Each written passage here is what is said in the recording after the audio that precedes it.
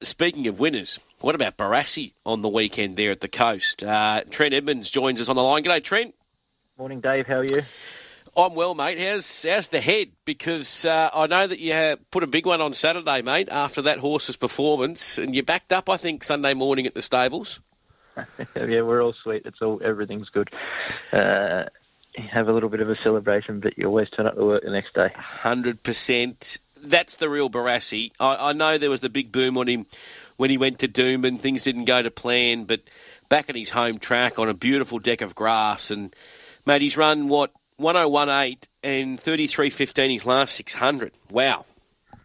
Yeah, he was good, Dave, and obviously, I don't think Craig went sort of full bore on him either. I know, he busted the clock. It was a very, very fast time for a maidener, but he was 0.06 outside the track record. So I would suggest if he was fully extended, he would have broken the track record. So anyway, that is what it is, and that just shows the talent that he has. He's always been, super talented.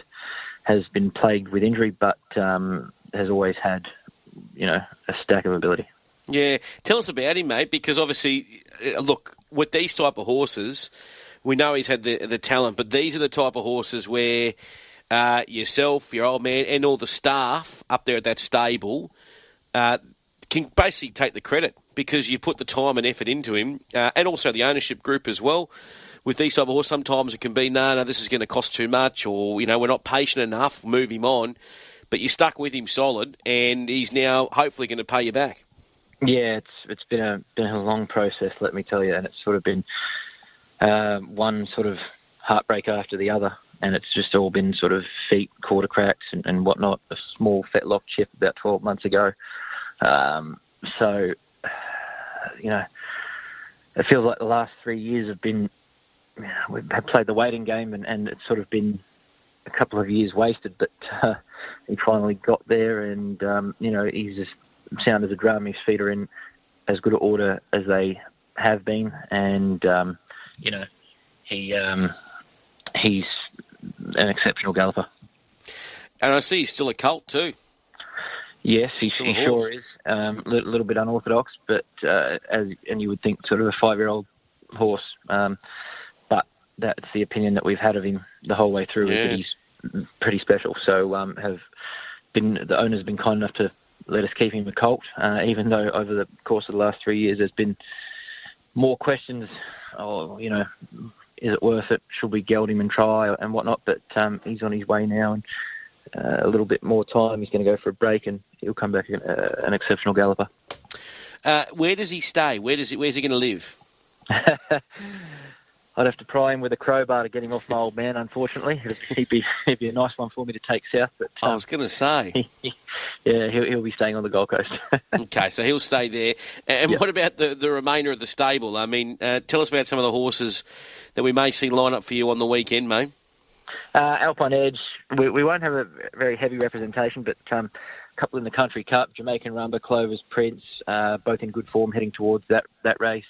Alpine Edge with Blake Shin booked to hopefully go back-to-back in the Cutest race. Really good sense of timing about him.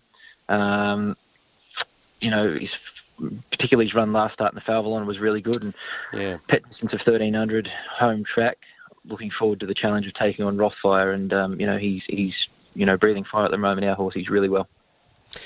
Tell us about yourself too, mate. Obviously, we see the news. You're going to go south to Melbourne. You've made that decision. It's been something that's no doubt been on your mind a little while, and you want to give it a crack in your own right. So it's exciting for you, mate. Yeah, no, that's exactly right. Been pounding the pavement at the sales and having a look, and hopefully I can secure a couple this week. That'd be good. But it's just a decision that I've sort of haven't taken lightly. It's been a number of years sort of in the making, and a thought process, particularly for the last 3 years. When I first viewed the facility at Pakenham, I thought this is somewhere I want to be, and in the future where I could certainly train from. It's just amazing. So decided to take the plunge this year, and hopefully get down there, work hard, have a bit of success, make every post a winner. How will it work, mate, with your stable? How many are you going to have? And obviously you've got some good clients behind you too. Yeah, I have a couple, but always wanting to welcome more. I'm only starting off small, 10 boxes, which is all I really wanted to start off with, and then just to, find my bearings down there. And as I said, work hard and have a crack, hopefully expand in the near future once I've sort of found my feet. And, happy to be doing it. And it's just the right time to try something for myself, and I'm really looking forward to it. You got, obviously, some great memories. Obviously, Tie Zone would have to be right up there. Yeah, he's an absolute star, that little horse. Something I'll never forget.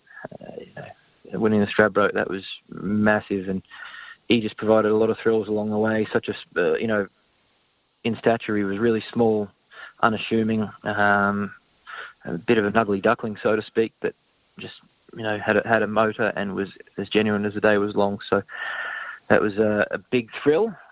The plan came off, and not often that it does, but when a plan came off like that, it was just brilliant. So no, that was certainly a leading light.